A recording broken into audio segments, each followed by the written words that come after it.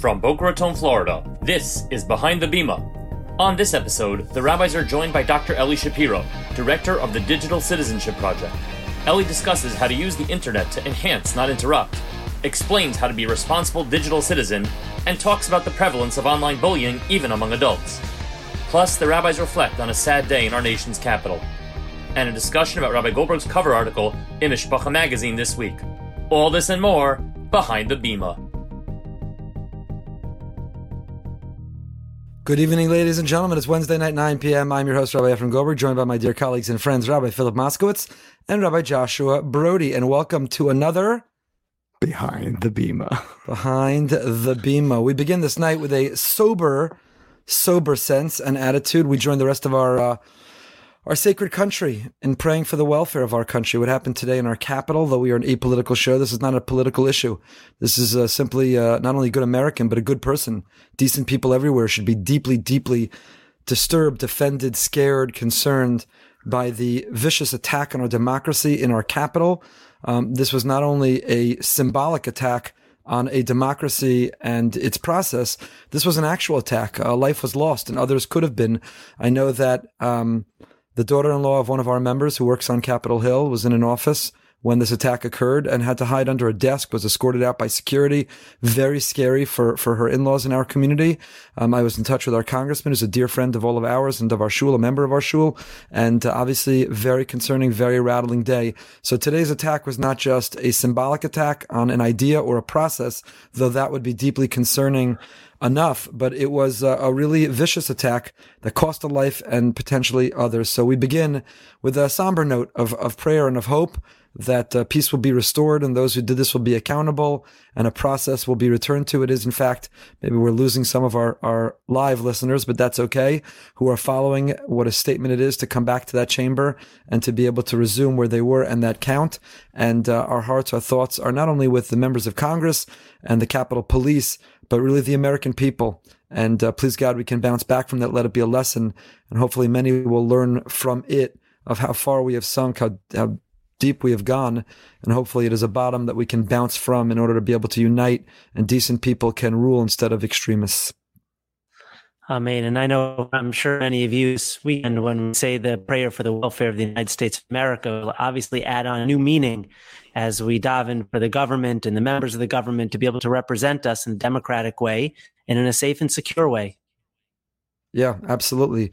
That is a theme. You know, we've been davening for the welfare of the government and our rabbis in Pirkei Avos in several places. Ezra, in the book of Ezra, when the Jews are, he instructs them, pray for the king and his family. In the book of Yirmiyahu, when they are on their way to Bavel, in Yirmiyahu, when they're going into exile, he says, when you are in the diaspora, when you're dispersed among the nations, pray for the government. Because we know, as Rabbi Chanina Skan Kohanim taught, if the government is not strong, then chaos ensues. And the way that the big fish swallow up the small fish, so it is with people. And this is a harsh reminder of that. And we're all davening for that. It's really, it's a sacred chamber. It's a place of democracy that was unprecedented. And while, of course, we love Israel and identify, and it's where we all belong one day, we have a lot of love for America and the country it has been and the patriotism we have for it. And as I said, this has nothing to do with Jewish, non-Jewish, or anything else. Decent people everywhere should be deeply disturbed by what happened today and calling for a return to some sense of normalcy. Is there a feeling that this is going to spread all over the country? Like, you know, there were riots all over the summer and, you know, what started as one began a whole movement, essentially. I wonder if this is going to continue. Yeah, it's hard to know.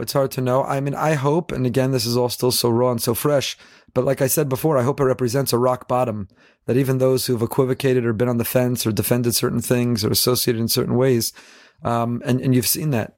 You've seen people who have called what this is out, and it's extremist. This is not mainstream anything or anybody, but disturbing deeply. And I don't even want to discuss this more because, as I said, we're an apolitical show. I want to focus on the part of this that's not political, but not anything beyond that, just in calling it out, condemning it. And even to transition to another topic, we're going to bring on our friend, Dr. Eli Shapiro, shortly. He's going to talk about what it means to have a responsible online presence. But, you know, I've been thinking a lot because for a lot of reasons. But, you know, what's interesting is our colleagues, very often something like this happens and there's a race and a rush to put a line out online, social media, to make a statement, to weigh in. And I'm always somewhat hesitant and reluctant, not because I don't agree or we don't agree with what is the obvious statement or conclusion, but sometimes it's like, why do you need to state the obvious? So, and then I or we will get criticized over that, right? Well, you say this, but you were silent, so you must be okay with an attack on the Capitol, or you must be okay with racism, or you must be okay with an Israel when such and such happens. And sometimes it's that, you know what, there are things so egregious, so extraordinary. Sometimes, first of all, you have to catch your breath. You have to process. You have to try to capture how you want to communicate it. There's no rush. There's no race. There's no competition to be the first to weigh in. Sometimes. Other times you just feel like something is so obvious that you don't need to say. And if you're saying it, why exactly are you saying it? So I'm not being critical of anybody who's weighed in already.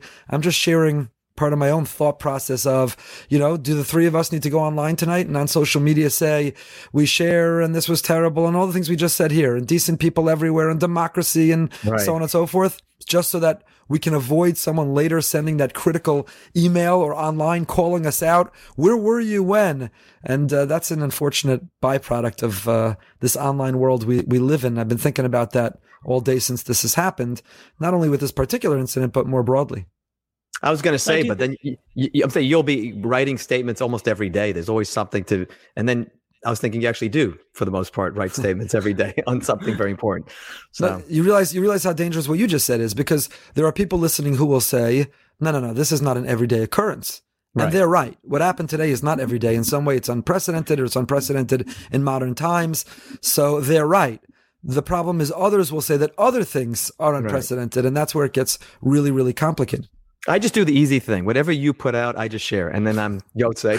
I don't know how to write my own statement there. So whatever you guys say. A lot of pressure. Exactly. No, but I do think it's important. I do think it's important, especially in a world where the lines between right and wrong have become so blurred.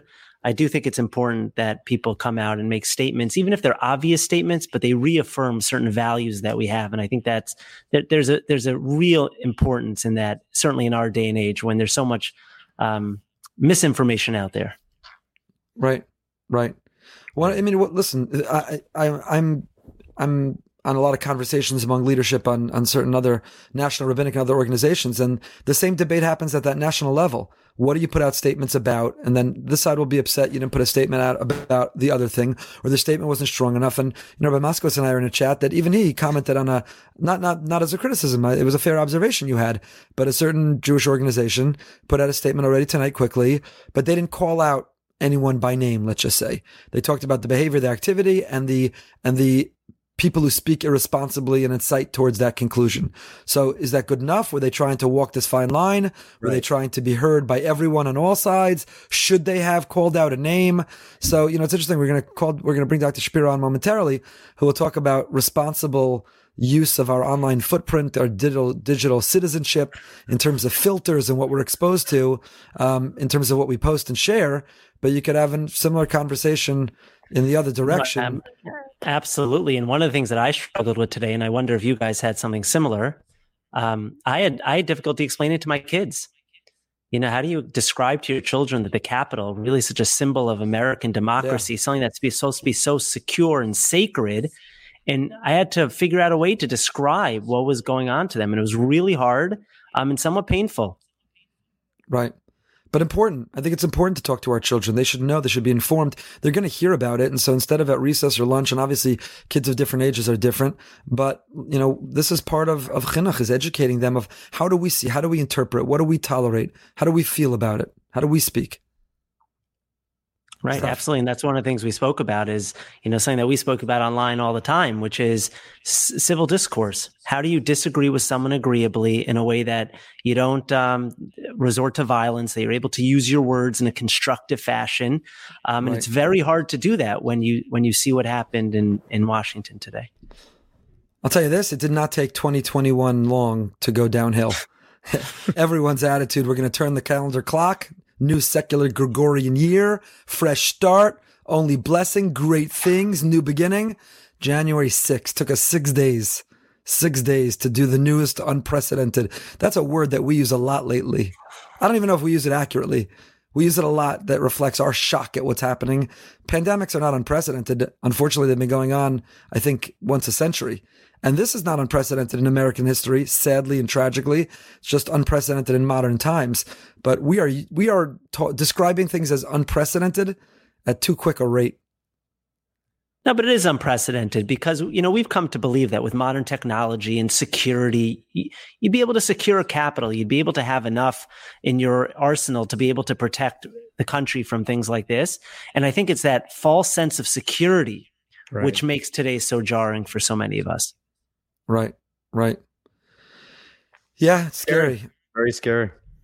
It is scary. Can I flex for a moment just to not? You can flex away because I was going to go there anyways. No, we're not going there. I wasn't going to flex about that. And Rabbi Brody, if you could move your camera a little bit to your left, would be great. I was going to actually flex about something else, which is one of the highlights of my professional life, but even my life was I had a great privilege. And there's a funny story that goes with this, so that we can transition into a little bit lighter, because people tune into Behind the Bima. It's an important issue of the day, couldn't be ignored. But people come here to get away. But you both probably remember because it was your best practical joke of your lives. But I had the great honor and privilege. I mentioned our congressman is a good friend. That's not a flex. That's before he ever was a congressman. He was a good friend working in the leadership of our local Jewish Federation. Anyway, he invited me to give the prayer in the House of Representatives from that very, what is now going to be I don't know what can you use the word iconic picture in a negative sense? What will be a terrible picture in perpetuity of that person who crashed the chamber and stood at the speaker's podium and raised his fist today, and that will go down in infamy as a picture. So I had the privilege of delivering a prayer, a short prayer, a very edited and censored prayer, but a prayer nonetheless, from that place. And that was one of the great honors. And, I took my kids, I flew to Washington and spent the day. My parents flew in. That's how hallowed that chamber is. That's how sacred a moment. That's what a privilege that was to be able to stand there. And so, I'm not sharing that to flex so much as to say that to see it so desecrated is really, of course, within Lahavdil ben Kodesh Lachol, we know what's holy, Shul, Sifrei Torah. I don't want to be too exaggerating in the description of it as a holy place, but as patriotic Americans and its significance in history, it is a hallowed place, and it was desecrated today, and that is significant. Wait, now, Rabbi Brody, do you want to tell our viewership why that was the greatest practical joke of all time? First of all, I'm not sure that was the greatest. It's definitely in the top two. There was another one at the Shul dinner about 15 years ago. Yes, with Chaim. We'll hold that. We'll come back to that. But let's go to this. Roll the tape, please. You were the one who pulled the practical joke. No, I didn't do it. Go ahead. What happened, Rabbi Moskowitz? Well, Rabbi Goldberg was scheduled to speak on the floor of Congress. He was very excited about it. Some might say a little bit nervous about it, which I understand. It's, as you said, it's a hallowed space. And then Rabbi Brody, he got a phone call right before he was going to travel to Washington. What did the phone call say? I'll be honest, I don't even remember the phone call. What happened? We called Linda. Who did we get involved in this? We had to get a whole lot of people involved, and we said that it got canceled, right? It got canceled. You prank phone call that it was canceled. I called from the White House. No. One second. I don't remember. First, I got this you. I don't know whether you paid some service to fake voices or you put on a fake voice, but I answer my phone and it's a woman's voice saying, "Please hold," and I hold, and it's hold for the president. Basically, and it was like some secretarial voice calling and saying that I'm so sorry. I was flying the next morning with my kids, my parents. Like I said, I wordsmith. I had to fit it in with this time. I wanted to say certain things. Like 43 seconds. I had to squeeze it in. Right. And I got this call that said, actually, I think it said the president. This was under President Obama, right? It said the president. It said the president is actually going to be in Congress in the House of Representatives tomorrow. And so he chooses his clergy member to give the prayer. So we have to cancel. And I was like, cancel? I'm geared up, excited. People have plane tickets, but I didn't want to sound like chutzpahdik. No. Do you know who I am? I hadn't yet been on the cover of anything, so I couldn't say, do you know who I am? So instead, I was just like, okay, but are you sure? And can't we? And are we rescheduling? And what will be? And this went on and on. Right. And I was balancing disappointment, frustration, anger, until finally Brody, as he often does, cracked and started giggling, and I realized and figured out what was happening, and that was that. But it was a very, very special moment. All right, ladies and gentlemen, let us welcome our special guest for the evening, Dr. Eli Shapiro. Thank you so much for being with us. Dr. Shapiro. Good evening. I don't know what was distracting me more, the picture of Rebbe Goldberg or the Van Halen thing going on. Both of them were. That is a very fair. Let's just our family just made these pictures. I'm not gonna. You figure out which one I made. It's like a Rorschach test back there. Like we can do a psychological analysis. Dr. Eli Shapiro, licensed clinical social worker, a doctorate in education and expertise in mental health, educational issues. And for those who don't know, a noted writer, thinker, speaker. He's been to our community several times, have done training for parents and for educators. And I think, I don't want to say what's most significant in your life, that's for you to say, but I think maybe we best know you as the creator of the Digital Citizenship Project, which is a website everybody should check out.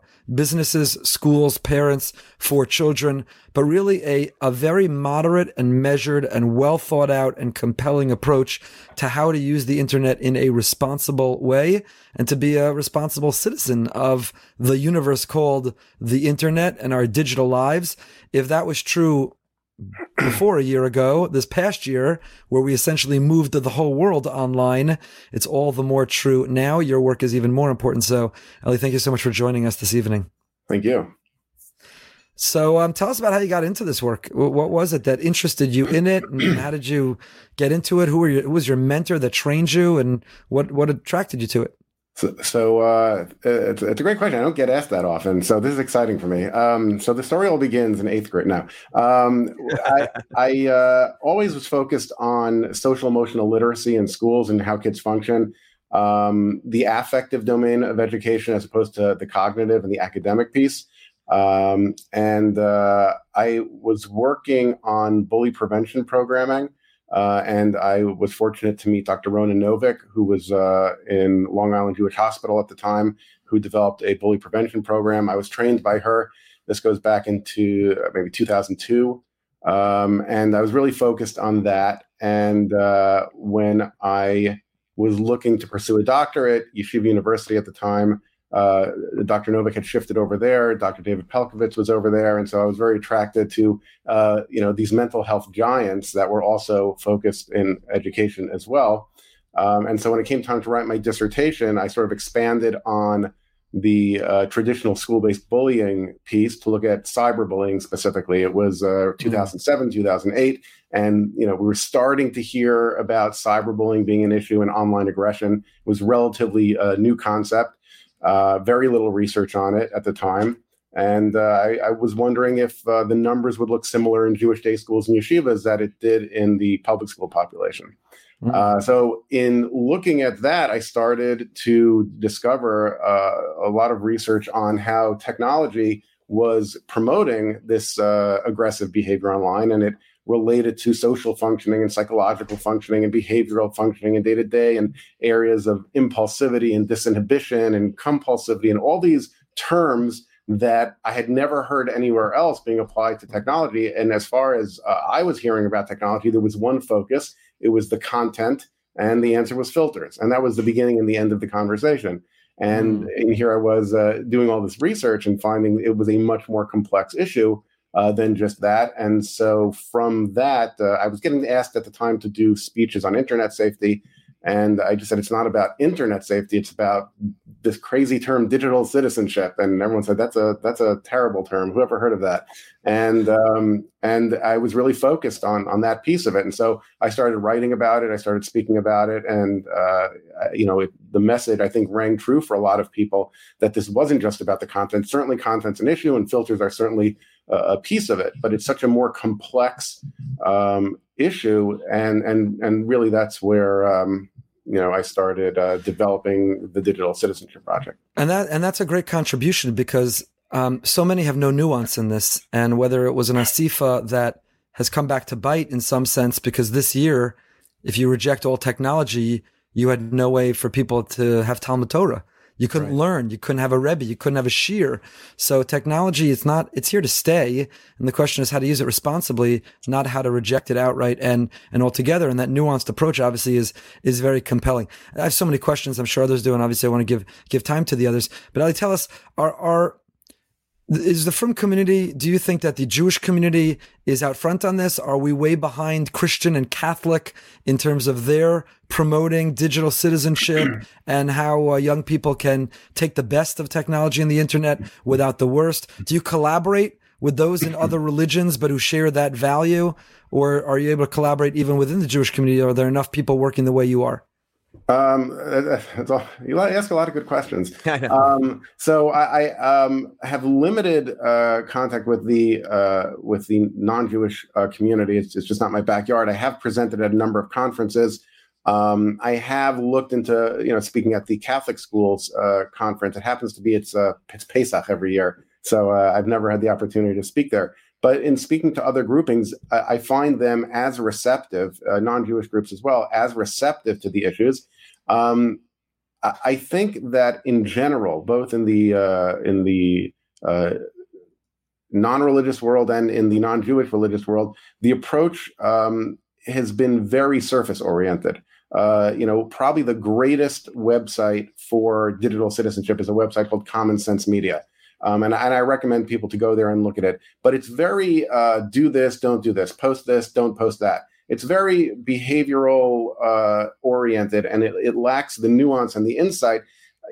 People ask me, let's talk about TikTok. Let's talk about which filter is best. And it's important to identify these, but the underlying issues is so much more important, because if we can inculcate a self-awareness into kids that they can utilize terms. And it's amazing when you hear an 8th or 9th grader talking about impulsivity or compulsivity when it comes to technology and be able to identify that behavior. If we give language to behaviors, then we can manage it. Then we can talk about it. Then we can make adjustments. But if there's no language, and I just give, straight rules, don't post personal information online, but I don't understand what disinhibition is. I don't understand that I'm more likely to post private personal information or images or songs, like Musical.ly or TikTok.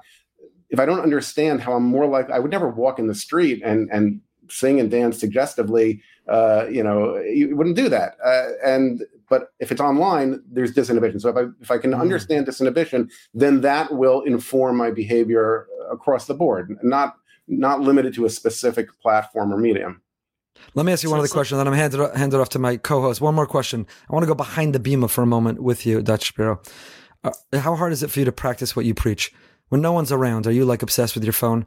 Meaning, is all this technology, I'm asking a personal question, not because I really want you to answer the personal part, but what I mean is I want to go behind the beam. Like sometimes it's easy to intellectually or conceptually, and then it's hard to put it into practice, right? So, I sat through your presentation that you gave in our community, and like I said, it's so compelling. But then when you're sitting there with that phone and those, whether it's the videos or whether it's the status updates or whether it's the ability to just live through other people's lives, to be distracted and to be able to vicariously experience because we want to escape our own lives. It's addictive. There's a reason it's addictive. So how does one overcome that addiction? And how do your children feel about what you do? Are you like the Grinch who stole their technology lives? Are their friends all like, we could be on our devices all the time, but your father gave a seminar in our school and now we lost our devices. Don't worry, your kids don't watch the show. You're good. I'm writing this down just because I want to get to the kids one. And then the first one was, do I practice what I preach? So, all right, I'm writing a note, me and then the kids. All right.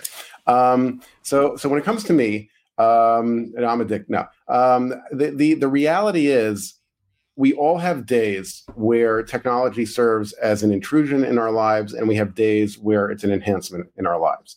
And just taking those two terms, we talk about language being so powerful and giving us the power to make adjustments. We should be able to ask ourselves on any given day, did technology serve as an intrusion, or even during the day, is it intruding or is it enhancing? And our goal as individuals, myself included, is to find more time of the day and more days where technology serves as an enhancement rather than an intrusion. And so like everybody else, I have days when I have spent too much time in front of a screen or on my phone. And I have days when I have done better. And I think we all go through that. And the idea is to each day be a little better. One of the strategies that we can utilize to to do that is to set rules and guidelines and boundaries for ourselves and with our family. And certainly as it relates to our kids, to be able to model that. So, for example, when I'm in shul and I daven shachris and I'm wearing talis and tefillin, I don't have my phone with me. It's in my locker, and it's not such a frum guy. It's just it seems like it doesn't go together, having your phone. And the good news is that my shachris is down to 6.5 minutes. So that's the positive part of it. But the reality is that I don't have my phone with me, and it's a different quality davening. It feels different even when it's in your pocket. The comparison, everyone can experiment. Have it on the table while you're davening, then next day have it in your pocket, and the next day leave it in your car, and see how that experience is different. And we know from research, that the mere presence of a device reduces our cognitive functioning. It reduces our focus. Kids who've taken standardized tests, when they have the phone on their desk, even if they don't touch it, perform poorly. Adults who are engaged in work, when their phone is there and it's on the desk, they are not performing to maximum capacity. So we have to engage in specific behaviors, rules, and guidelines that work for us. In my own home, we do something called going dark for dinner. There's no technology at the table for the 15 or 20 minutes that everyone's around the table for dinner time. And qualitatively, it makes such a difference. It makes a tremendous difference. So, I'm nothing special like anybody else. I love technology. It's amazing. In so many ways, it enhances my life and allows me to connect what we're doing right now. You mentioned COVID and how could we have functioned without technology? Rav Aaron Lopyansky mentioned COVID and Zoom classes. He quoted the pasuk Mali Kol Haaretz Dei Es Hashem, that this is how Hashem is spreading knowledge, and that opportunity is tremendous. I asked him if he got pushback on that statement, and he said it's MS. Why would I get pushback on it? So that idea. So that's the first thing. All of us, it's a challenge like anything else, and we want to utilize what technology has to make things awesome, to make things amazing, to be able to connect with family, friends, and be more efficient and be more knowledgeable. But if we assess that it's intruding in our lives and it's taking us out of the experience and it's becoming a distraction, then we have to adjust our behaviors. So that's me. My kids is interesting. My son is in 8th grade, and last year, his 7th grade Rebbe had asked me to come in and speak to the boys about technology. And first, he asked my son first. Usually the child would object to their parent coming in. I don't know, maybe your kids like when you come to school or no, they don't. So my son didn't object. I came in, I spoke for about an hour to a group of 7th graders, and they asked great questions. They asked great questions. They were engaged, etc. It happens to be this past Shabbos, my son's friends were over. And one of them, they had seen I was speaking for an organization that was in the local newspaper. And they gave us this guy, we saw you in the paper. And can you come back this year to our 8th grade class and give your speech again? And so either they really like my speech or they don't like their Rebbe. So one or the other. But I think they have a great Rebbe. So, and then he asked me the question, I said, is there any question you want me to address during this roundtable discussion that we're doing? So this is an 8th grade, 13-year-old boy who said, how much is too much screen time? Which I thought was like a fascinating question to come. I hear that from adults, but, about their kids, not about themselves. Right. But to hear it from an 8th grader, and he was genuinely curious, what is the right amount of screen time? Like most kids, he likes watching videos. He likes playing video games. He likes playing sports. He likes doing all of those things. So he wanted to know what the right amount was. So in asking my kids, I think that my oldest daughter actually said it really well. It was annoying at the time, but looking back, she appreciates the limits and the guidelines and the communication around technology. So let me just jump in on the children piece, because when you spoke to the community, it was really, really well received. And I know a lot of parents, it really caused them food for thought. And I know for my wife and I, it was like a real game changer. We were just coming to that point of children and technology. And your presentation really opened up our eyes. The feedback I got, though, subsequent to that was that a lot of it sounds really good in theory, but in practice, my children just wear me down. That's what I kept on hearing from parents, which is that, yeah, we made the rules and we set the boundaries, but like every night was just a fight. Every night was a fight over timing and access and this website and that website, and they needed it for school and they wanted a little bit more of it. And so most parents just told me, they said, at the end of the day, you give up. You have limited capacity. You don't want to spend your entire life fighting with your child. And so my children wore me down. What advice, what chizuk do you have to parents out there who are going through this, who are struggling with the balance, both for themselves and really for their children, between setting the boundaries, but also not allowing it to take over the entire house and to create this pervasive, almost toxicity in the house because you're always fighting over access to technology? So the first thing is I want to validate the parental experience as a parent myself. It's exhausting being a parent today. It is. It's qualitatively much more challenging than it was in the past. Our kids have access to things that they never had in the past, and that very access requires more oversight on the part of us, the parents. It's counterintuitive. You think when you give your child a device, you give them technology, it relieves you of some responsibility because they're occupied. But in reality, it gives you more responsibility and more work. And I think a lot of it, people tend to think about content as the piece, but the point that you're making about the amount of time they're spending on technology, and also kids are not equipped to self-regulate in the way that adults, theoretically, most adults can self-regulate better. And so therefore, as the parents, we need to self-regulate. So when we give our kids technology, we're really putting the onus on us to manage it. With that said, it is a challenge. And I do think that we can do better than we think we can do. I think at times,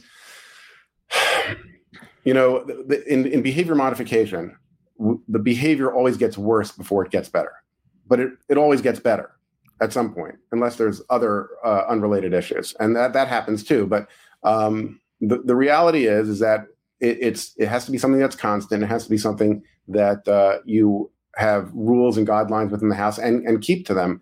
It's not to say that during COVID, we don't make adjustments. We made a lot of adjustments, including more screen time, both recreationally and academically. The norms demanded it, but we weren't in shul as well. Doesn't mean that we're not going to go back to shul because we got used to a certain, behavior. Same thing, just because we utilize technology more frequently and in greater numbers than we may have in the past, doesn't mean that we can't, pull back on it and restructure. But it does require a commitment. It does require an ongoing conversation, and consistency is really the key.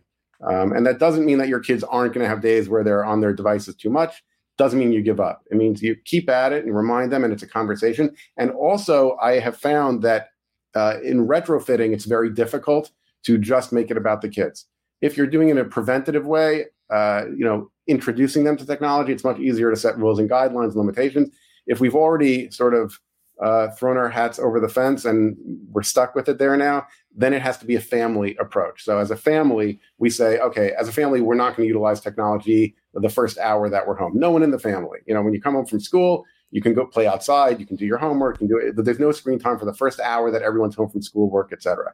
And thinking about it in those terms, it has to become more of a family activity than just an individual activity. And so, in an authoritarian approach to technology, do as I say, not as I do, is generally not going to be effective. And that's not to say that parents that are struggling with this are authoritarian in nature, but people can do better. And I also think that, Rabbi Frand said at the Siyum HaShas, I think he was quoting Voltaire, don't let perfect be the enemy of good. We have to try to do our best and be good enough. We're not going to be perfect. And sometimes when we don't hit that mark of perfection, we feel down on ourselves and we say, I just can't do this. The goal is not perfection. The goal is to be good and consistent.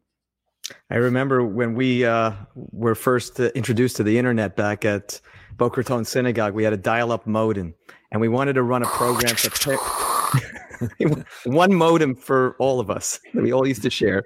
So we wanted to do a program for parents, I guess similar to what you were doing, but this was back in the early days, and show them how easy it was for their children to access things that were probably inappropriate. There were no videos. This was pre-videos. There was no Google, but whatever the search engine was, and let's just say I think we were all pretty surprised how easy it was to find certain things. And I think I see some of the people that are watching right now are probably there, Sal, and some of the other listeners. But today, right? That was the beginning. Is there something that parents that we, right? I'm a little older than Rabbi Moskowitz. He's a little bit more forward thinking, and he gets us obviously a lot quicker than I do. But are there things that we as parents are completely not aware of that we should be aware of right now? Is there a program? I'm still using Facebook. I don't know Instagram. I don't know TikTok. So where should we be? Can we learn it or no?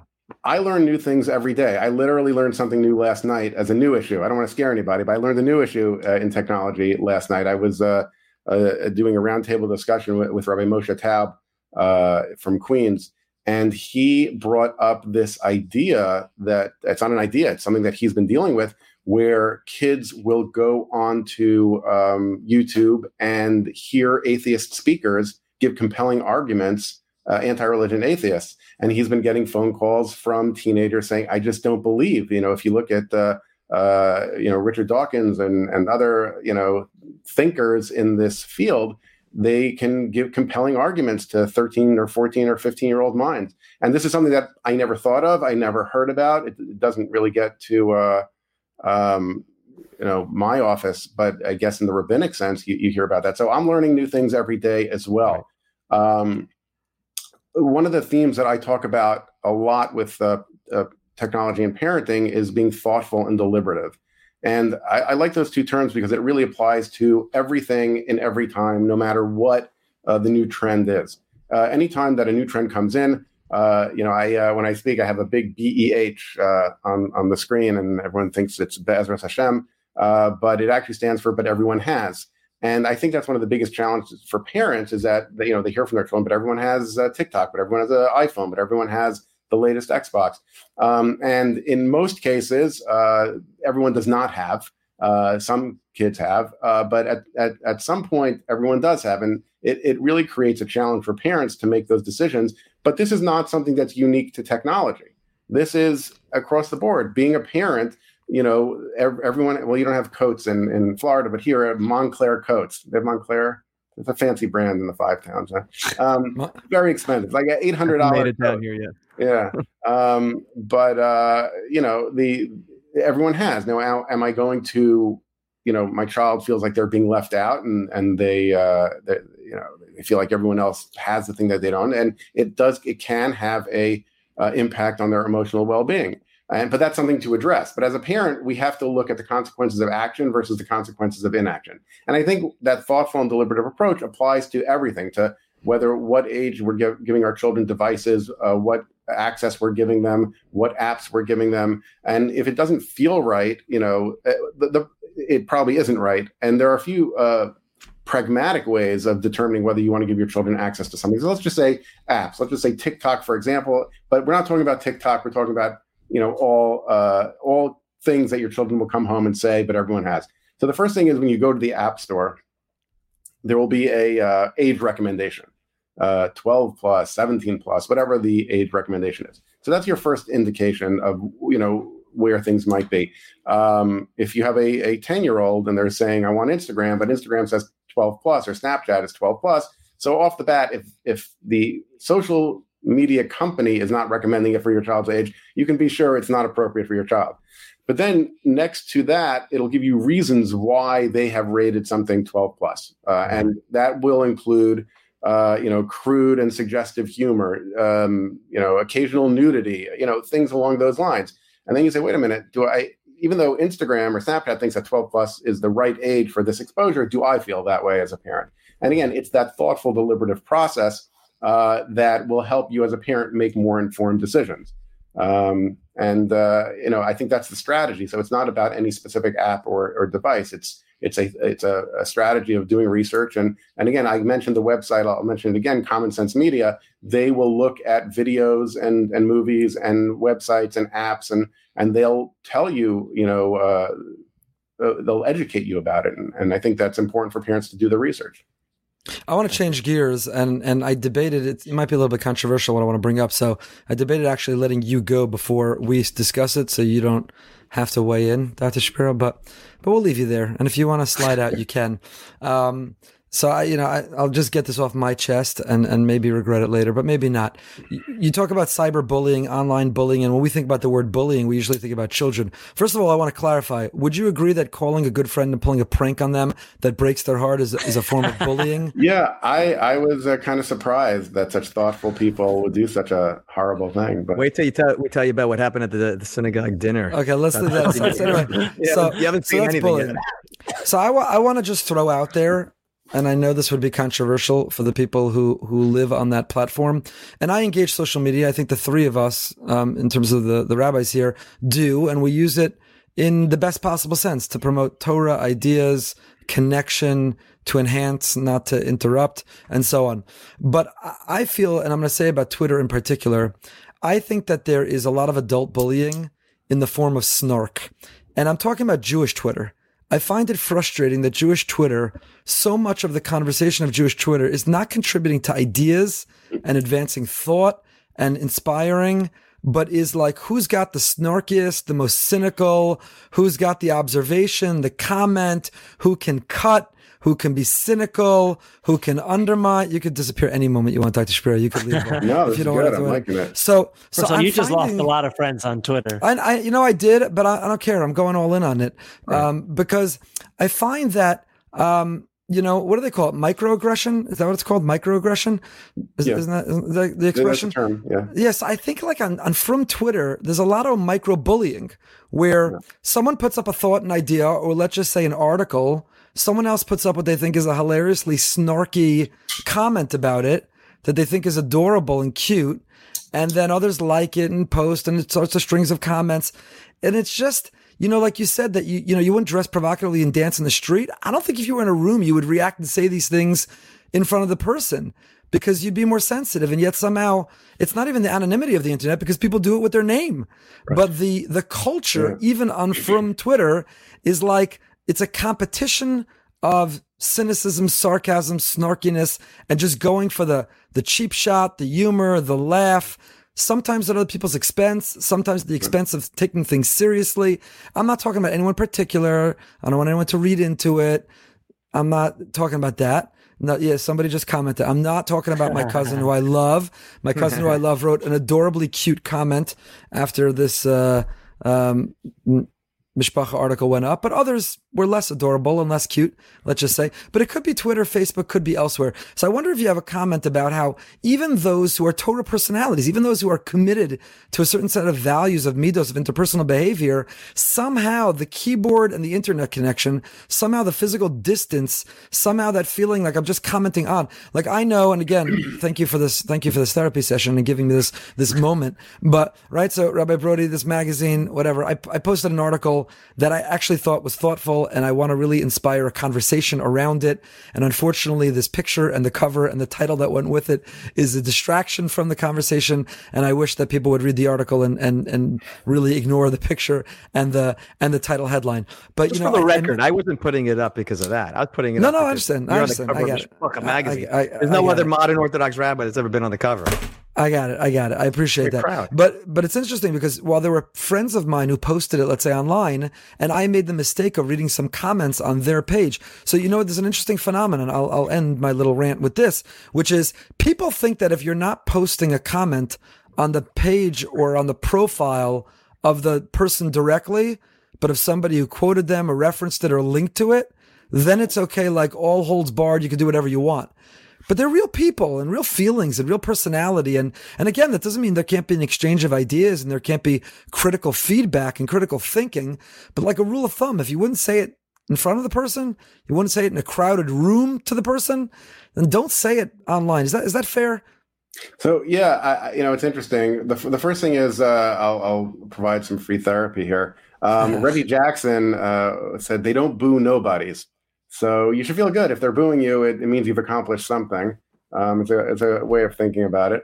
But you made a point that even when their name appears on their comments, like if you look in like the Yeshiva World News coffee room, a lot of the names are made up. Like Gadol Hadar, I'm pretty sure he's not the Gadol Hadar, whoever it's Gadol Hadar 14. He's working on it.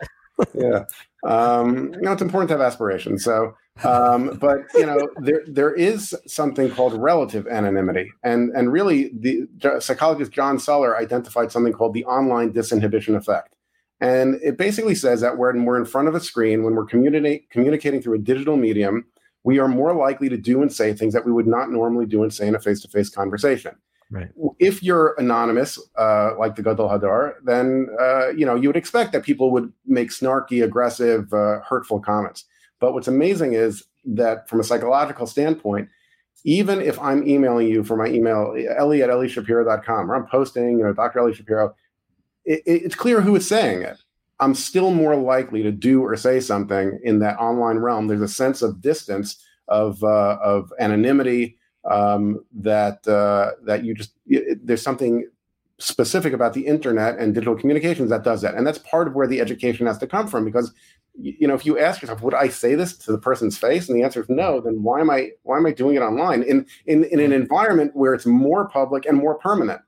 Right. It should be the opposite. Maybe the guy's face when no one's around, I'll, be aggressive. No one can prove I said anything, but here, I'm willing to post it. So it's a psychological function related to the internet, related to digital communication, called the online disinhibition effect. And that really, if we are aware of that, again, if we have the language, it informs our behavior. And we should say, well, is this really, what I want to say? The other piece is impulsivity. There's something about digital communication that makes us more impulsive. When I was a kid, if I was angry at someone, I was told, you write them a letter, you put it in an envelope, put it on your desk, you wait a week, and then by the time you're ready to send it, usually the issue's resolved itself. And that is what I was taught anyway. I mean, I was just like an angry kid, so they would tell me write letters. But today, what do you do when you're upset, when you're angry? You write, tweet, you blog, you comment, you share, it's instant because of the power that we have with our devices. It just promotes this impulsivity. And 22% of adults report posting things and sending things that they regret every week. Wow. Every 22% of adults. So it's a fascinating finding. And then kids, when you're dealing with kids who you give them this powerful tool that promotes impulsivity and it promotes disinhibition, and kids tend to be a little more impulsive anyway. So it's a very dangerous tool that they have if they're not being educated properly, and it's a dangerous tool for adults. How many professional athletes do we hear about that, like 3 years ago, they tweeted something that was offensive? In 2017, there were 10 students that were accepted to Harvard University. So you got to be somewhat disciplined and smart to get in there. And they had their acceptances rescinded because of offensive comments they made in a private Facebook group. It wasn't even Twitter. It wasn't even public. It was a private Facebook group. But the idea that when you're disinhibited, you're going to say things and communicate in a way that, look, maybe it is reflective of your personality, but maybe it's not. Maybe we carry ourselves in real life with a certain level of inhibition, a healthy inhibition that allows us to be regulated and self-control and self-aware. And that goes out the window sometimes when it comes to technology. So just to clarify, I'm a big boy and I put a lot of stuff out there. I write, I share opinions and thoughts. And when there are criticisms to the substance of what I'm saying, I'm a big boy. I don't always like it or want it, but I can take it. And that's what I invite, and I welcome that by putting myself out there. There was a comment on Facebook today in response to my article, and it was a great point about a contrast I had at the end of the article between introverts and people who share. And I really appreciated the person's thoughtful response. I learned from it. I was wrong, and if I could tweak or put it out again, I would incorporate that change. But that's what I find is shocking, is that it's not legitimate criticism on the substance. Like I say, in certain circles in particular, there's just this atmosphere of competition of who can be the most witty, even when it's not elevating the conversation. So do you have a rule of thumb when someone's going to post something? What are the questions one should ask themselves? If they're a Ben Torah, a Bas Torah, if this is a aspirational, religiously spiritual aspirational person, what is the rule of thumb? What should someone ask themselves before they post anything online? So I can tell you what I do, just because I'm like everybody else. I use technology. I have Twitter. I see things that I want to. I think to myself, oh, I have a snarky comment that I think would get a laugh. And what you I don't think you'll find anything online. I think I scrubbed everything. But no, the idea is that like everyone else, you have these impulses. right? You have an impulse to share that line, that chap, that if you would scroll up, you'd see like 18 other people already said it. But like, I always ask myself, how does this help me? Right? Am I advancing an idea? Am I promoting something? And will this reflect well on me? Those are two questions that I ask. Do I really need to share this? What is the upside for me sharing this comment? Right? What is the upside? And is it something that will stand the test of time? And that's what I ask myself. So I end up usually, if I wait 5 minutes, the impulse to share it usually dissipates, and I feel like I made the right decision. I would recommend that people do that as well. There are some people that live for that. It's not a question of this becomes part of who they are for a variety of reasons. The online medium is empowering and gives them the opportunity to share their wit and wisdom. And that's not going to change. No amount of reflection is going to help them with that. Because they're committed to that's their online, it becomes their online identity. But for most of us, how important is it that I really share this? And does this really reflect well on me? And this idea of does this really reflect well on me is so important because our digital footprints, is really so powerful in the opportunities that are presented to us. And I try to tell kids this when they're younger, because you can formulate a digital footprint at a young age that is problematic, that can, prevent you from getting into certain yeshivas or colleges or college scholarships or jobs down the road, or even when it comes to shidduchim. Where do people go for shidduchim? You go online, you look at the Facebook page, what kind of comments? And now, without getting political, because there is a very strong interrelated nature between politics and social media and technology. But let's just say, pick any president. Let's not do something current, but let's say Calvin Coolidge. I love Calvin Coolidge. He's amazing, right? I tweet about him all day. Calvin Coolidge is amazing. Or I dislike Calvin. Coolidge was the worst. Right? So I'm basically creating a digital footprint of my positions on an issue. Now, I may go for a job interview where the person hiring me may not share my political beliefs. And it can cost me a job, because he can say, not only do I not like his political beliefs, I think that he's volatile and he presents a liability for the company because here's a guy who just puts everything out there without really being concerned. Now, that's not to say that we don't have freedom of speech and people should feel comfortable sharing what it is that they want to share. In general, unless you're a rabbi, I avoid politics, religion. These are hot button issues to be posting on social media. And again, there is very little nuance that you can have in, however many characters they allow you today. But you have to think, is this really going to be helpful to me? Now, it's okay if you want to share those things, but just be aware that there are consequences as a result. And you may be willing to accept the consequences when you post an article, when you post a position that might be controversial. You think about it and you say, I'm willing to, whatever the consequences of my position on this are, I feel strongly about this, and I'm willing to accept that. But you need to recognize there are going to be consequences. Sure. So just to jump in for a second, I thought you were going a different direction when you said, I'm not going to be political, but obviously it impacts politics, which is that I think in many ways, this conversation is connected to our original conversation that we had tonight, which is that I think part of the casualty of moving so much conversation online to Twitter and to Facebook is you lose the relationships. And as Rabbi Goldberg, you just said, something you would never say to someone's face, even if they disagreed with you vehemently in politics, but because you had that relationship and you're in the same room together, I would never say to you. On Twitter or on Facebook, it becomes that much more permissible, and I'm less aware of the consequences to the relationship as a result of me posting it. And I'll even give you an example, and I'll apologize publicly, but Rabbi Goldberg, when I first saw the cover, so, you and I are pretty good friends, and we sometimes play around a little bit, and I was sending some texts, and then I realized that I'm not just like sending it to a machine, but like you have feelings and you're a real person, and I'm sure it's like hurtful to you. And I backed off very quickly, and I recognized that even though our banter is fun oftentimes, sometimes it's also not appropriate. And, but even that's an example of you're my nearest, you're one of my closest friends, you're a brother to me. And so quickly on WhatsApp, it was easy to descend into that like snarky, let's joke around, let's have banter with each other, not fully recognizing the impact that's going to have on another person. We're all good, don't worry. I had a similar experience. I had once posted something, I had spoken, And I was like, wow, so exciting to have 400 people come out and speak. And someone, a good friend of mine, commented on it, just jokingly, like, nah, there were only 200 people there. And to me, the problem wasn't, I know he didn't mean anything by it, but for me, my numbers accuracy is so important to my identity.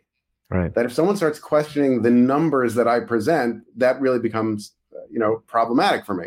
I include a lot of data and statistics in my presentations. Some people say that it's too much data and statistics. Actually, about 72% of people say it's too much data and statistics in my presentation. But to me, the numbers are so important. And when someone questioned that in a public way, that was very hurtful to me. And I know he didn't think so because he's just joking around. No, it wasn't 400, it was 200. Okay. But for me, was it Rabbi Moskowitz? I'm sensing a theme here. But I think a great example, and we should look up to the relationship between Ruth Bader Ginsburg and Antonin Scalia. I mean, these are two people who had completely different opinions on everything, but they were the best of friends and they respected each other. But if their entire relationship was through Twitter, it would be problematic. And the truth is, no one has ever convinced someone else to change political opinions in a Twitter conversation. It's just never happened. Right. To even bother trying, there happens to be a good friend of mine who's been posting a lot. He lives in Israel, but has very strong opinions on the current election or the election that we just had. I know that's a political distinction as well. I didn't mean to make that, but he's been making comments on the election, and I found him to be so radical and so far. Now I know him, and I find it hard to believe that he's aligned himself with certain opinions, and then publicly sharing them from 6,000 miles away. It was amazing to me. But if I didn't know him and was close with him, and I would probably have take issue with many of the things he says. Amazing. Really a lot of food for thought. Dr. Eli Shapiro, thank you so much for being with us this evening and sharing your expertise and insights and coming behind the Bima. People can definitely check it out. Find out more at thedigitalcitizenship.com, thedigitalcitizenship.com. There's a lot of really important help and resources there. So definitely check it out. And thank you. And we look forward to bringing you back to our community to continue these conversations. So thank you so much for being with us tonight. Thank you. Thank you. Wow. Yeah. Wow. Lot to think about. A lot to think about. A lot to talk about. Yeah, the truth is, it's funny, Rabbi Moskowitz, I could tell that you did that, and I appreciate your having backed off. You didn't need to. And that's part of this also, is that you're a brother to me, so it's all in good fun. You weren't saying anything that I didn't feel myself. I knew that you were genuinely happy for the part that I'm happy about, and you could laugh about it. No, so it didn't bother me in the least. It's the part is that, like, the people that you don't have a relationship with, you don't know, that's when I have to be honest, I was shocked when I know the post that you're referring to, a friend of ours, Israel, made a very nice post about it, and I was shocked by some of the comments. It's disappointing. And I agree with you wholeheartedly that there's this culture out there on Facebook and Twitter where people think they could say things and they think just because you're a public figure. And again, we have, as you said, we have thick skin. We can handle it. We can debate. We can put issues out there and have people disagree with us. But, there has to be a concept of basic decency in the way that we communicate with other people, recognizing that there's a human being on the other end. Right. And that seems to be missing. Did Mishpacha reach out to you? Did they see all this and say, listen, we're sorry? No. It's interesting. Let's see. It's interesting in our last few minutes over here. So behind the beam with Rabbi Goldberg. No, the whole process is actually fascinating. So I read this article. I'll tell you what precipitated the whole thing. And I don't know if there's anyone still listening or if anyone's listening later, whether they make it to the end of this podcast to hear this, which is probably the perfect place to put this conversation. So it's like Shavuos night. You say everything controversial you want to say. Right. In the 4 a.m. slot. So, yeah, I speak about that. That's your slot. Exactly. Now you know why. Now you know why we give it to you. So yeah, exactly. What happened was I received one too many shidduch reference calls that was really frustrating me because the questions have gotten outrageous. The questions are just absurd. Some of them. Oh, now everybody's sympathy telling me that this. Thank you everybody for listening. I appreciate that. So, the questions are really outrageous, and I'm not going to now tell you all the level of outrageous. I'll tell you the most outrageous thing that really bothers me, and I don't say this about everybody, although I love everybody, but there are some exceptional young people or people of any age. And when I get a call about them as a reference and I'll say, they're this, they're that, the amazing, I'll start to, first couple questions I'll answer and then I'll say, listen, stop. So-and-so if I had a daughter that age, I'd want her to marry him. So-and-so, if I had a son that age, I'd want him to marry her. And they're like, that's so nice, Rabbi. But anyway, coming back to the question. So question number 7, I said, I don't think you heard me. I'm not entertaining any more questions. I just told you everything that you need to know from me, which is that I would want my child to minimally date them, but maybe marry them. I'm done. I'm out. So the question that was on the script, it's on the script now of so many of this, and there are scripts. I actually stopped someone and asked them, are you reading off someone? Is this going around? Because I get the same questions. Was about, what medications are he or she on? So I posted something on Facebook about, when that gets asked, that's going to be a conversation stopper for me. I want to help. I want to be part of the solution. I love helping the shidduch process advance and people find their happiness, but I'm just not. And there was a whole conversation on Facebook about that. And so I said, I'm going to write an article about it where I can further develop my thoughts, because social media is not the place for developed, sophisticated thoughts. So I wrote an article and I put it up on my website, and I sent it to our editor of our weekly, assuming I was going to put it in it. And that was the whole thing. Got it off my chest, wrote the article, and I sent it to one of the main journalists and editors at Mishpacha, who I'm very friendly with and I like a lot and admire his writings. And I said, I think you'll enjoy this piece. Just, sometimes exchange things. And he said, take it down. We want to use it. Ooh. It'll be a great way to start a conversation about something that's really important. So I took it down, and I ended up knowing it was going in that much bigger platform. And we know the readership because we had on the owner of Mishpacha a few weeks ago. And of course I had to get the snarky comment from someone today. I guess this was an exchange for the fact that you had on the owner of Mishpacha. You got to go on the cover, even though the owner probably doesn't even know who's going on the next cover. If you knew Eli Pali that week, but whatever. God bless everybody. These are your closest friends anyway. So then they said to me, you know what, we've never done this, but we want to put it on the cover because that will draw attention. We want to really get the conversation started about this. I was like, okay. So they took some pictures, and no one ran by me the pictures or the headline, and even edited the final article, which was fine with me. Again, what's frustrating is it's the substance. You want to take issue with the substance of the article? I'm all ears. I have a lot to learn. Maybe I'm wrong. Maybe I'm not analyzing it correctly. Maybe I missed a comma, an apostrophe. I'm all ears on the substance of the article. But like the amount of comments, I didn't choose the headline. Right. I woke up to so many GIFs and memes of monsters this morning. It's hilarious. I want you to say I'm actually laughing about that. It's hilarious, right. And I could care less. So anyway, in my Amunah share this morning, this is not bearing all in this episode. It's been a long week. In the Amunah share this morning, I always give examples of, when this happens, the other thing happens, and you don't know why. And Hashem always has a plan, and don't be frustrated by it. Recognize it's part of the master plan. And I was giving examples. You missed the flight. You got stuck at the red light. Somebody sent an email about you. They called you the monster on the cover of a magazine. I mentioned that. So that editor who I had originally had the exchange with sends me the clip from my Amunah share this morning and writes, "You're hilarious." So I wrote like, "Uh-oh, am I in trouble?" That's like my therapy, the Amunah share. Yeah. It's my therapy. So he wrote, "No, you're not in trouble. In fact, we feel bad." I said, "Don't feel bad. It's all good." And here's my last line I'll say on this. I do feel from the bottom of my heart, whatever the picture, you know how many comments I got? You're holding a smartphone. There go the shidduchim for your children.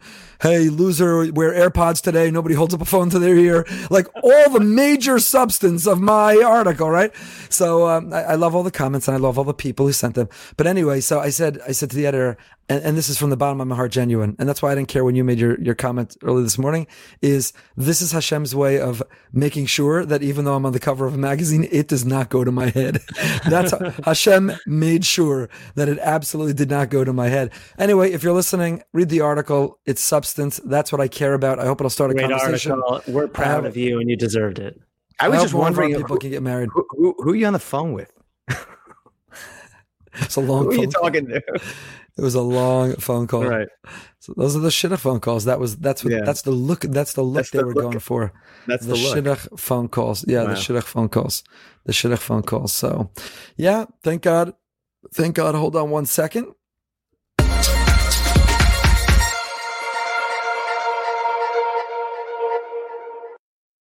We started tonight with an enormous shame on you. What happened at the Capitol today? And there are other shames on you. I'm not going to go to them. Is that the proper plural? Shames on you? Shame on uses? Shame on use. To use. Shame on use. But here is a hats off to you for tonight. Newly elected Congresswoman Kat Kamek, if I'm pronouncing her name correctly, from Florida, strong supporter of Israel. She put an Israeli flag alongside the American flag outside her office. And a picture there. Here's the best part. You know who her office is next to in the halls of Congress? Congresswoman Rashida Tlaib. She's right next to Rashida Tlaib. So when Rashida Tlaib enters her office, she's got to walk by the Israeli flag. Yeah, she's gonna put up her own flag now. She's gonna put up her own flag. But anyway, hats off to you. So that's a good thing. Anything else, gentlemen? As we wrap up season 2, episode 15. It's really when do we crazy. switch to season 3 after yeshiva break? Maybe. Yeah, it's kind of arbitrary. Do we have something that we switched to? I don't know. Well, we switched arbitrarily from 1 to 2, so at some point we'll have to switch from 2 to 3. Are we going to be broadcasting live from somewhere? On yeshiva break? We'll be back. We're back. No, I'm not even talking about that. Are we taking off for that week? It's a good question. I don't know what we're doing. It's a good question. To wait and see. Ladies and gentlemen, please be in touch with us. If there are topics you'd like to hear us speak about, we get a lot of feedback that, our guests are wonderful. Tonight's guest, no exception, really informative, a lot of food for thought. But people like our conversations, our banter. They get a different side of us. They get a very exhausted late at night, a little bit less filtered side of us. So if there are topics you want us to talk about or you want to know what we think about things, be in touch. Send us emails, comments. We'd love to hear from you. I just see Phil Landau's question. You get a lot of calls about me being on medication. Is there? I get calls. Is that like a once a week phone call? Get calls suggesting that you be on. It should be on medication. No, it's not a joking matter. It's not a joking matter. I'm not joking. I'm just joking a little bit. That's what I was going to say. The medication is a sensitive question, but it needs to be dealt with appropriately. And the whole thing is so out of control. It's not even normal. Really, really. Why does it surprise you that? Go ahead. No, yeah, but I mean, every part of our life is a consumer mentality, right? So I walk into Starbucks and I don't want to conform to any one coffee. I want to have it the exact way that I like it. And if I go into, even when I go to yeshivas, right? If I live in the tri-state area, so I'm picking yeshiva based on very specific external criteria, right. Hat, no hat, jacket, no, like whatever world you live in, right? That's what I'm judging it based on. Isn't the criteria of shidduchim just a natural extension of that? It is, yeah, but that's not an excusable or tolerable or an acceptable thing. In other words, we're living in a world. We always give this example. Actually, our good buddy Rabbi Yanki Horowitz, who was a past guest on Behind the Bima, I remember when he spoke here years ago already, gave this example, and he said, "Rabbi Moskowitz, you're way too young to appreciate this, but Rabbi Brody will really appreciate this. You remember when your favorite Jewish or non-Jewish musician came out with a new album, right? I'm not talking records. Let's go right to tapes. Okay. So, or tape, the tape had, I don't know, how many songs are on the average tape? Like 12 songs, right? You had to fast forward and rewind. Right. So 12 songs, 10 songs on average tape, and there are like 3 great songs on the tape. You had to listen to the whole tape, both sides of it. You had to make your way through all the mediocre and bad songs. I remember. Because it was worth it for the good songs. Right. I remember my first tape, the first tape deck, it was able to stop automatically. It just knew when the end of the song was. Really? It was great. Yeah. High tech. High tech. It was right before CDs. People don't know the mysterious nefesh and the selflessness of a mixtape. You guys are really old. They had the 2 tape. You had the 2 tapes next to each other, and you'd press play and play and record, and you have to stop and a mix, and you were basically trying to and you could be up the entire night, and if there was someone you really liked, you would make a mixtape. It was like a great gesture of commitment, of loyalty, of maybe some would say even affection, to put the work in to make a mixtape. Anyway, so his point was today, and this is like back to the iPod day, early iPod days. It's like today you make a playlist. I only listen to what I want to listen to. I don't have to listen to anything else. So people want to have a playlist among their spouse, right? Like, stop talking. I only want to hear you say this. Let's skip the next thing you're going to say. We're going to skip the next track where you criticize me or you say the things I don't feel like listening to. And that's bad. So you're right, Rabbi Moskowitz. It's a disposable society. And we're living in a society where you upgrade to version 2.0 and 3.0. You upgrade your phone, you upgrade your car, you upgrade your everything. People want to filter and know in advance, and they want to find perfection, and they try to project and pretend they offer perfection. But it's all a fake world. Let people be on a journey to discover each other. Let them find each other. I had a shadchan, a very active shadchan, who texted me today after reading the article. And let's see. Hold on. me find this text, and said to me, really agreeing and really giving positive feedback on a lot of the article, disagreeing with parts of the article, and disagreeing about the medicine question, but then also sharing that one of the shidduchim they had made, one of the parties disclosed to the other a few dates in that they take medicine for mild anxiety, had for years, but they're fine. And they, the other party heard that and was, wanted to process it a little bit and understand it, but stayed with it. And they're very, very happily married. And so I said back to that shadchan, let me ask you a question. If before they went out, a reference who was asked would have said, oh, she's got mild anxiety, he's got mild anxiety, they take some medicine, but they've got it together, it doesn't really show itself, would they have nixed the shidduch? And the answer was, yeah, they probably would, especially the boys who are in the powerful position where they have resumes spread out on the desk and they've got the choice. So if you've got 25 girls not with anxiety, non-medicine, and this one girl with it, why would you go out with her? So they're happily married right now. And they never would have been happily married. And they had the journey of discovering and sharing and trusting and processing. And that doesn't mean they would have followed through. Maybe he couldn't have gotten comfortable or she couldn't have gotten comfortable. Maybe they wouldn't have stayed together. But we're trying to weed things out and it's not working. It's not like we have a much higher success now of marriages or of engagements. So it's not working. And that's some of what we talk about in the article. Right. No, I obviously agree with you. I'm simply saying I think it's representative of a greater issue in America, and really our society. I'll tell you another story. I know someone who, when they were applying for yeshivas in Israel, one of the questions the yeshiva asked them was this exact question: are you on any medication? So the person confided that they take something to help with a little bit of anxiety, nothing major. Certainly many high school students do. There's nothing wrong with that. And they were rejected by the yeshiva. Wow. And they ended up going to a different yeshiva. And all of this person's friends ended up switching to the other yeshiva also because they were so turned off by this story. They wanted to show respect. They wanted to show allegiance to their friend. They all switched to this other yeshiva to show that we're not going to allow ourselves to be judged based on an issue like that. So I'm simply saying I think it's an issue in greater society of exactly that consumer mindset that you were referring to. I'm going to tell you this right now. Here's another bold, controversial statement. Maybe we should have hung up 2 minutes ago. But especially with large families and many children, if anybody tells you that medicine cabinet's bare, that nobody in the family needs growth hormone, ADD, anxiety, mild anxiety, or anything else, they're lying. We're living in a world, just check the statistics and the numbers. They're just lying. So I'm not saying it's a badge of honor or somebody should take it if they don't need it, but I am saying that it's not a badge of shame and that you can have somebody who's taking those medications and they are the most amazing spouses and parents and they have their lives together, and you have people who there's such stigma for that, and therefore their parents or they don't get the help they need so that they could say they're not on any medication, and they are narcissistic, selfish, horrible parents or spouses, and so it's not working. If I had to summarize the whole article, it wouldn't be about a monster. It would be, it's not working. It's not working. It's not working. I'm into that. We should discuss that in another episode, though, because I think that's a really important conversation to have. We have some prominent shadchanim who are going to come on. We got a great list of upcoming guests. Should we float some of the upcoming guests who are committed to come on? We're working out the schedules. Should we tease it out or leave it here? I will say this in closing. Okay, but I will say this in closing. There is a guest that we had been pursuing to bring on and had shown some interest, and everyone would be really excited by. But then we found out the price tag, and it was $5,000 for half an hour. And we couldn't justify $5,000 for half an hour, as important as the show is to the world. We could not. So I want to make this very clear to our audience and end with this. Behind the Bima has never and will never pay for a guest. Our guests come on because they want to reach you and they want you to hear them. And we want you to be able to have that exchange of ideas. So this is our commitment to you. Hold on one second.